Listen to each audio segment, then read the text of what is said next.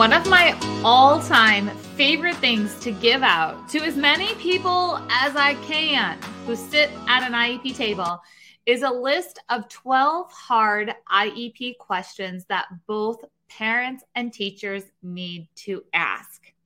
Now, there are 99 things, probably 199 things that need to be covered before, during, and after an IEP meeting. But this conversation that needs to happen before the meeting is so critical. And after doing this for 25 plus years, there's 12 questions that often get left behind. And it's critical that we address these situations. So I'm going to give you one of those today. One of those things. Now you can get all of them. They're free at iepchecklist.com. Just go there. I'll email them right to you. But here's the deal. We are getting towards the end of the school year. And that means there's going to be a lot of decisions that have to do with placement. Now, many times placement is something that is thought of first. And it really shouldn't be. So it's like, where's the child going to go? And then what are they going to be working on? So first of all, placement needs to be something that is determined after we decide as a team what are the services that are going to be provided.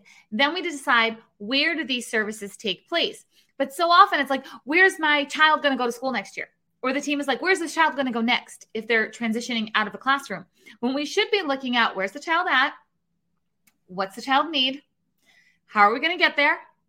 All right, now where should we provide those services? Now there's a key phrase called the full continuum of placements. This full continuum of placements is a phrase that you need to use both as an educator or team member from the school or as a parent. It puts you in this conversation that elevates beyond just what classroom is a child going to be in. I want you to take this next level, and I want you to start talking about this full continuum of placements, meaning it's not just about fitting a child into a box of, like a literal box, right? Like, here's the classroom, I hope they fit. This is about truly deciding what needs to happen in a child's school day from beginning to end, from the time that they step onto campus to the time they leave campus. What needs to happen when we're looking at inclusion opportunities? What type of supports are needed? What needs to happen when it comes to speech therapy, occupational therapy, academic instruction, paraprofessional support, navigating the environment as independently as possible? There's so many things that need to be taken into consideration. And here's what happens a lot of times. Parents will ask the school, can I please see the classrooms that are being considered for my child? And they'll say, no. And there'll be a lot of different reasons why. Sometimes that reason is because, due to the privacy of other students. You know what? I'm just going to call it out as it is right now, okay? You didn't sign a privacy notice for your own child. If you're a parent, you did not sign that, nor did anybody else, which means that, yes, you can go and see students at the school just like a room mom or a PTA, member or volunteer or, the custodian. Like, people see kids in a school. It just is. So no. Well, we can't let you shop for a classroom, because if we let you shop for a classroom, then we'd have to let everybody shop for a classroom. Well, here's the deal.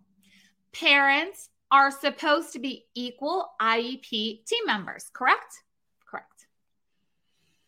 To make a decision as an equal IEP team member, you need to have equal information.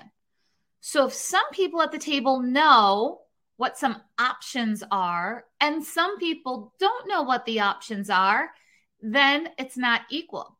Although I will tell you, being a former special education teacher, I was in this, experience a lot where my students were leaving my classroom and going to another classroom.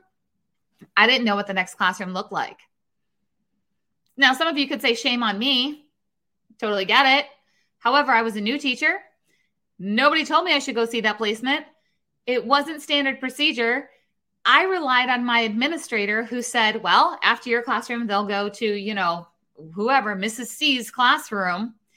And I was like, okay, cool. Can we have Mrs. C come to the IEP meeting? That was it.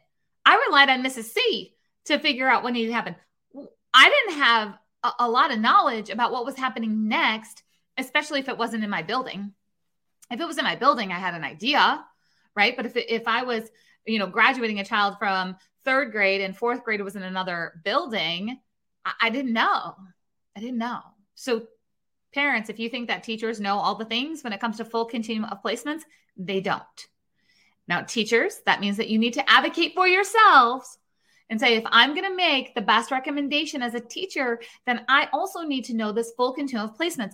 Placements, it means, somebody just commented here, says special education is not a place. It's a set of services and supports. Yes. Amy's actually in some of our programs.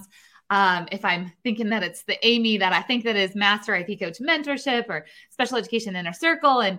And so we talk about this all the time because it's so critical to have this full discussion and to not have things like, well, you can't see because of privacy of the other students, or that you can't see because then other parents are going to ask to shop.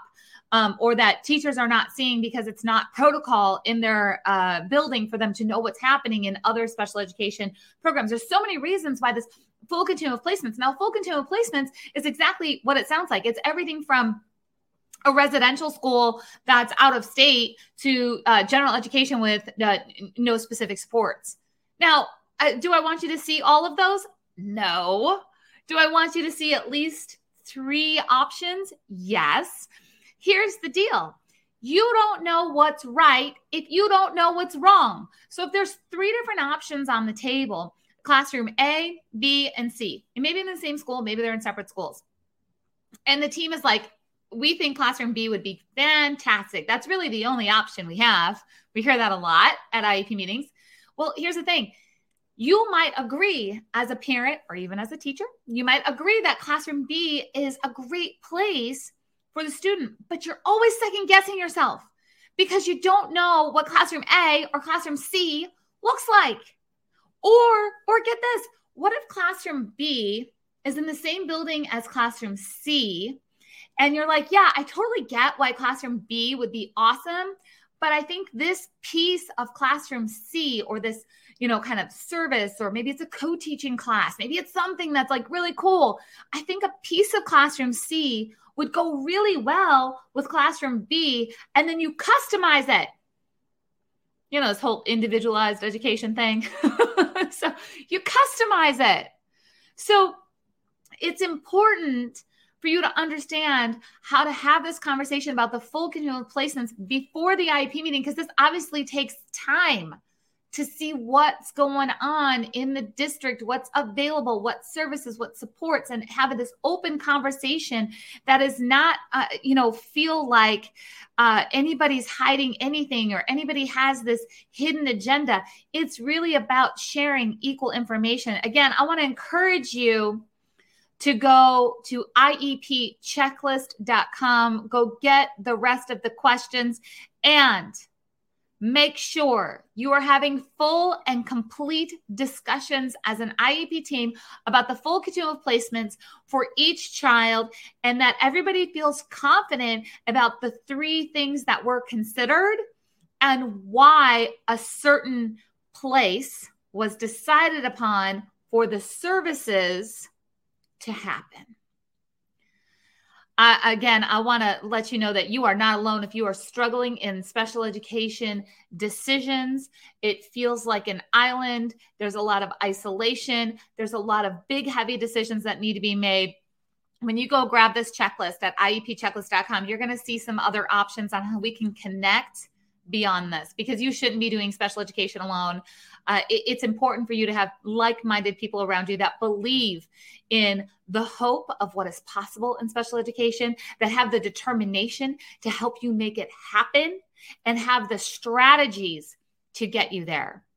And I've got some resources for you that can help, but you're going to get started at iepchecklist.com. Guys, I'll talk to you soon.